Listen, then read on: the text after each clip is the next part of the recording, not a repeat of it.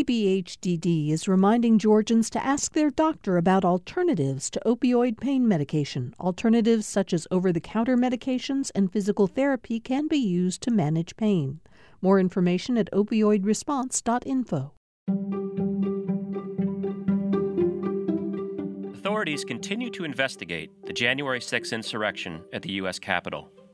The violence by pro-Trump mobs injured dozens of people and left 5 others dead. Among them was a 34-year-old woman named Rosanne Boyland from Kennesaw, Georgia. In the months since the unprecedented attack, new details are emerging about Boyland and what drove her to participate in the insurrection, and what led her to get swept up in ever more bizarre conspiracies, like the ones pushed by followers of QAnon. That prominent Democrats and Hollywood celebrities are pedophiles, that they traffic in children for sex, and they also eat those children, and that they are working together to undermine the U.S. government and take control of essentially the whole world. In this week's episode of Georgia Today, I'm joined by Nicholas Bogel-Burroughs, a New York Times reporter who examined the life and death of Rosanne Boyland, and what's next for Democratic-led efforts to investigate the insurrection. So tell us a little bit about Rosanne Boyland. Rosanne is one of 3 sisters. She is the middle sister. Her younger sister said she saw her as kind of a role model because of how outgoing and confident she was in her opinions. She was someone who was quite assertive, even from a young age, about knowing how they felt about something and not wanting to back down from an argument. In July 2014, she learned that her older sister was going to have a child for the first time. And she was incredibly excited about that. She said, I want to be the cool aunt. I want to be the aunt who my nieces can talk to me if they don't want to talk to their parents. And her older sister gave birth to the first daughter in early 2015. And right away, Rosanne was there documenting things. She would write down when her niece had her first step or said her first word or things like that. As the children grew older, she would pick them up from school. She would, really just kind of be a friend and aunt who was there for them. She grew up in Kennesaw, and she had a hard time starting in high school and was arrested several times for drug offenses. She ended up dropping out of high school and went to a rehabilitation facility, and she found a lot of meaning in that experience. What her friends and family have told me extensively is that she really started to help others a lot. And that was something that she really enjoyed doing. At one point, she was studying to hopefully become a counselor for people who were addicted to drugs herself. And then towards January of this year, began to get more and more into pro-Trump conspiracy theories.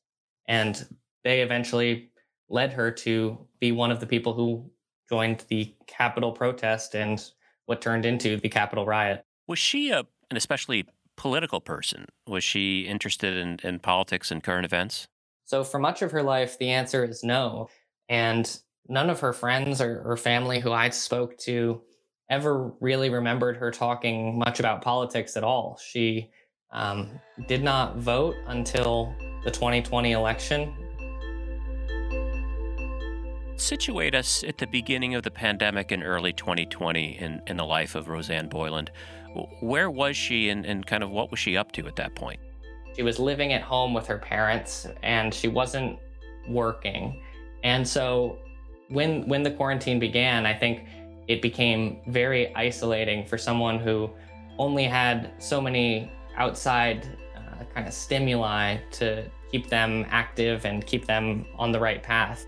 Around summer of last year, 2020, she began to get really into QAnon-related conspiracy theories. That there is a person who goes by the pseudonym Q, who is supposedly a top secret official in the U.S. government, dribbling out the truth about what's really happening in the world. She started texting friends about Pizzagate, which is the kind of wild conspiracy that Democrats are trafficking children in the basement of a pizza shop.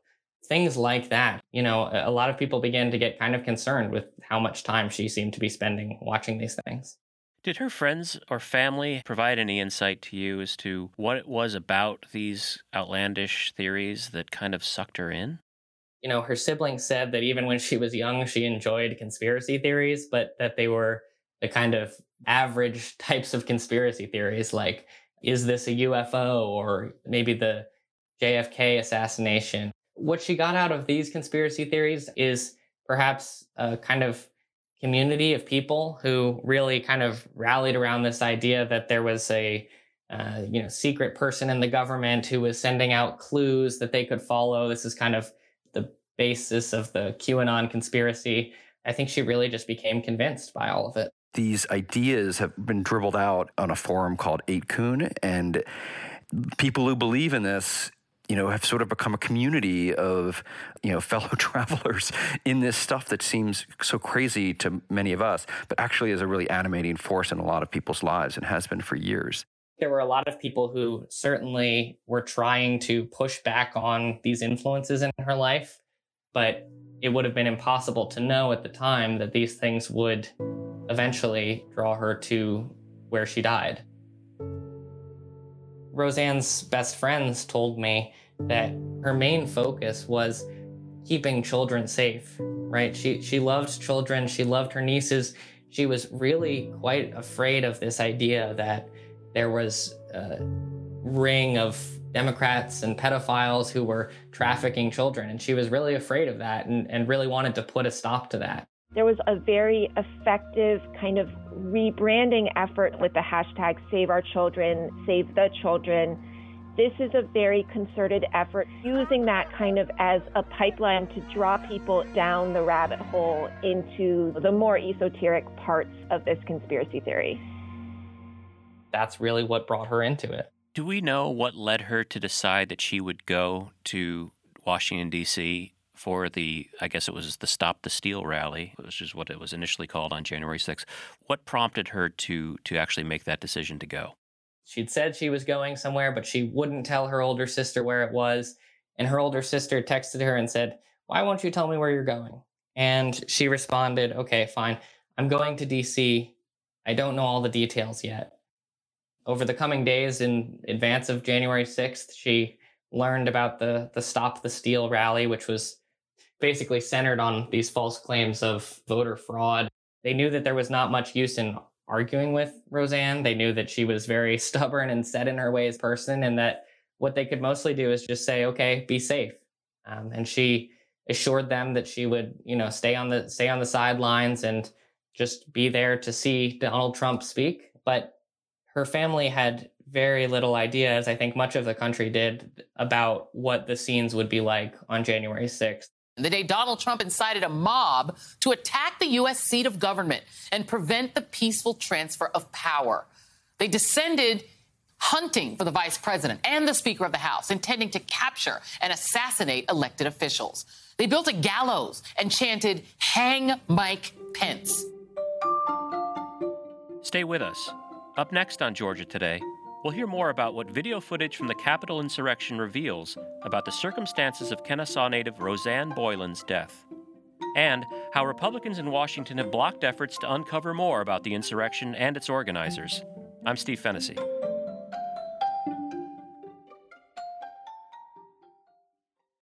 If you like hearing the news from around the state here on Georgia Today, you'll probably like hearing how Georgia's agriculture economy feeds the country and the world on A Fork in the Road. I'm David Zelski, and on the Fork in the Road podcast, we feature stories from Georgia's farmers, fishermen, merchants, artisans, chefs, and others who help provide Georgia-grown products to folks in the Peach State and beyond. Find it online at gpb.org/podcasts or download it on your favorite podcast platform.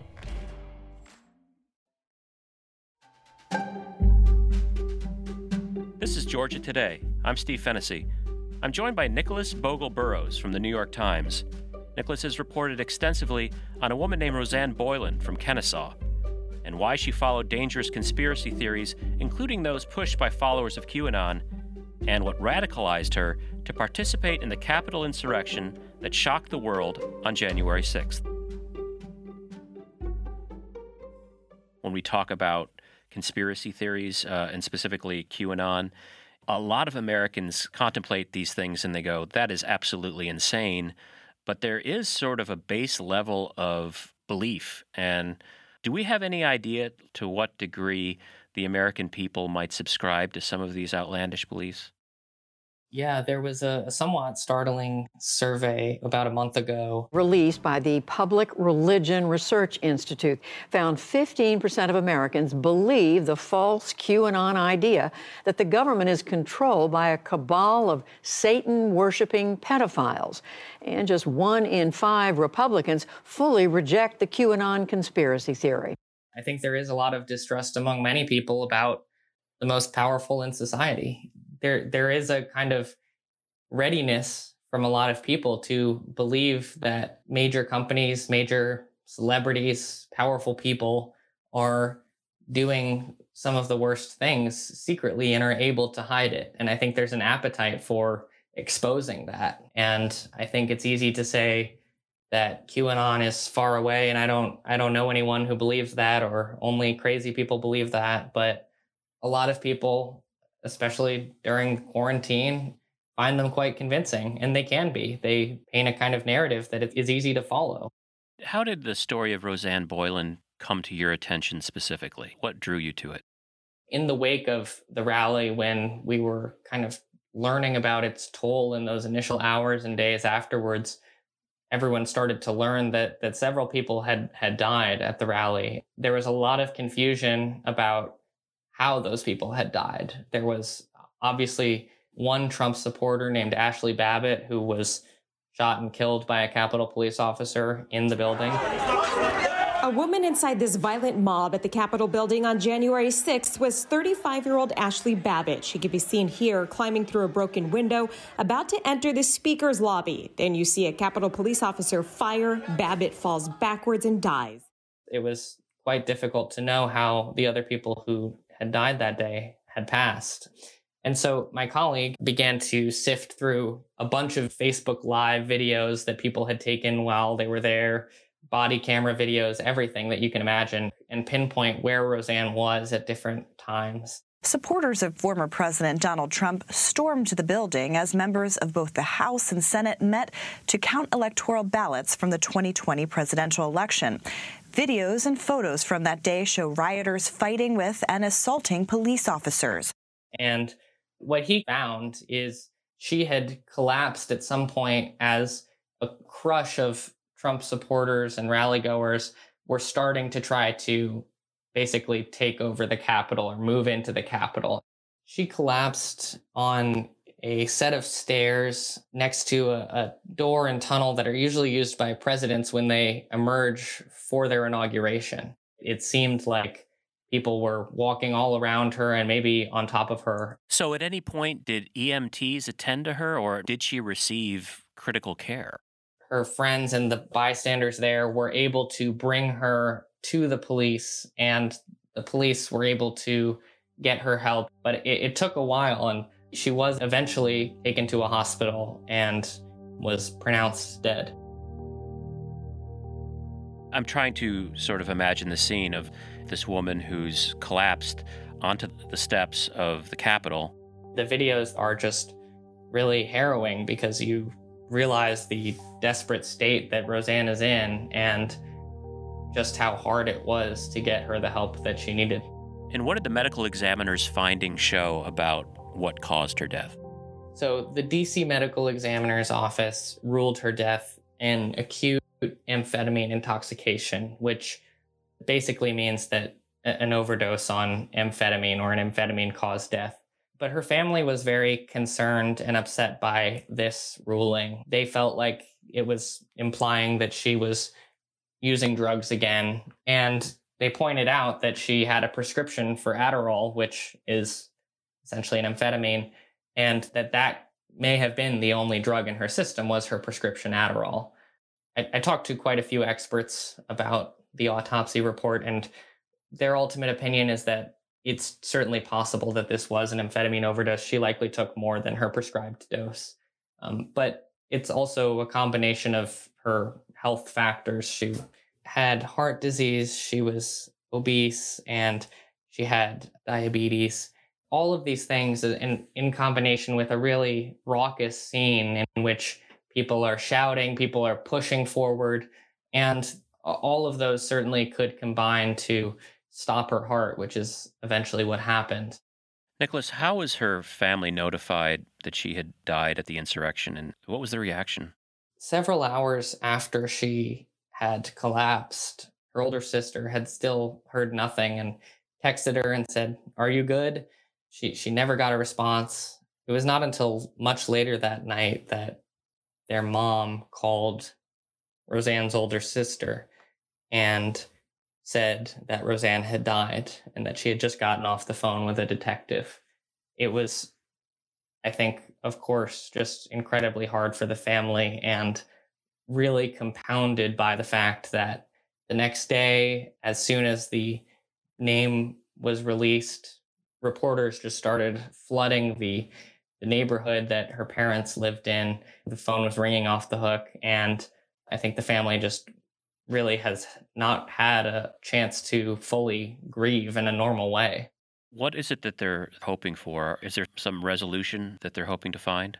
They really want the message to get out there that these conspiracy theories are not just harmless, that they can really lead people to lose friendships, and what they initially viewed as, a kind of ridiculous set of conspiracies or beliefs actually was what sent Rosanne down this chain of events that led to her death on January 6th. Nicholas, that brings up a good question when we talk about the people participating in the insurrection and the degree to which the outlandish conspiracy theories, that are part of QAnon animated their actions that day. I mean, to what degree was Rosanne Boyland representative of sort of the crowd at large there? Right. I think there were a lot of people who were very much engaged with these set of conspiracy theories. You saw QAnon posters or flags. There were people who discussed QAnon before going. I know that that's come out in some of the court cases for people who were charged in the Capitol siege. Her story certainly kind of grabbed us because it did feel like it was such a sudden change for her from not being political, not ever voting before voting for Trump in 2020, and then driving 10 hours overnight to go to D.C. to rally for him. In recent weeks, we've seen that Republicans in the Senate especially have stymied efforts to create a bipartisan commission that would look into the causes of the January 6th insurrection. Tonight, a blistering bipartisan report revealing massive security failures at every level of government leading up to January 6th. USA! Renewed calls from Democrats and some Republicans to investigate what led to this, even after efforts for a January 6th commission failed. Blocked by Republicans. Senate Minority Leader Mitch McConnell telling me it's a non-starter. What's been the reaction of Rosanne Boyland's family to that news? I texted Rosanne's older sister the day that Senate Republicans had blocked the effort to establish an investigation. What she sent me back was, quote, "Why anyone would not want to find out what happened, even just to prevent it from happening again, is beyond me." It's interesting because Rosanne's older sister, she's also really not political. She's never been super interested in elections. She really sees that both sides, at times when it's useful to them, will use Rosanne's death to score some political points. She really finds that to be upsetting. One of the things that struck me about the death of Rosanne Boyland is that it didn't elicit much in the way of sympathy among a lot of people. Her family got so much hate, they said, from all sides. Messages on social media, phone calls from Democrats saying, "I'm glad she's dead." And from Republicans, they got angry calls because Rosanne's brother-in-law had said after her death that he thought that President Trump should be removed from office. Nicholas, the feds are pursuing cases against hundreds of people. But for those who died in the uprising, like Rosanne Boyland, is there any kind of investigation that's ongoing into the cause or into anything that led her to that moment? As far as I know, there is no significant investigation into her motivation for going to the Capitol that day. What do you think the story of Rosanne Boyland tells us about the January 6th attack on the Capitol? It's somewhat clear what happened that day on a large scale, right? We all saw the images of people entering the Capitol and et cetera. But I think when you kind of zero in on anyone's story, you find out that a woman who became a Trump fanatic and was there to support a president who she loved had never voted before 2 months prior. That's certainly never something I expected to learn. And I think everyone's story is more complicated than the story as a whole. My thanks to New York Times reporter Nicholas Bogel-Burroughs. While Senate Republicans successfully fought off efforts to investigate the January 6th attack on the Capitol, House Speaker Nancy Pelosi has launched her own investigation. The House recently voted to establish a special bipartisan commission that would include both Democrats and Republicans. Longtime Trump loyalist and House Minority Leader Kevin McCarthy is hand-selecting the list of GOP House members for the high-profile posts. For more Georgia Today, go to gpb.org. I'm Steve Fennessy. Georgia Today is a production of Georgia Public Broadcasting. Subscribe to our show anywhere you get podcasts. Don't forget to leave us a rating and review on Apple. Jess Mador is our producer. Our engineer is Jesse Neiswanger. Thanks for listening. We'll see you next week.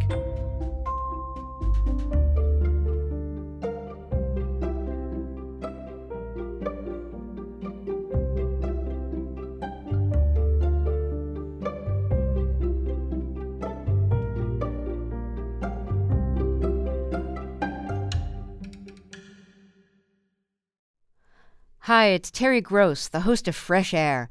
We bring you in-depth, long-form interviews with actors, directors, musicians, authors, journalists, and more. Listen to our Peabody Award-winning Fresh Air podcast from WHYY and NPR.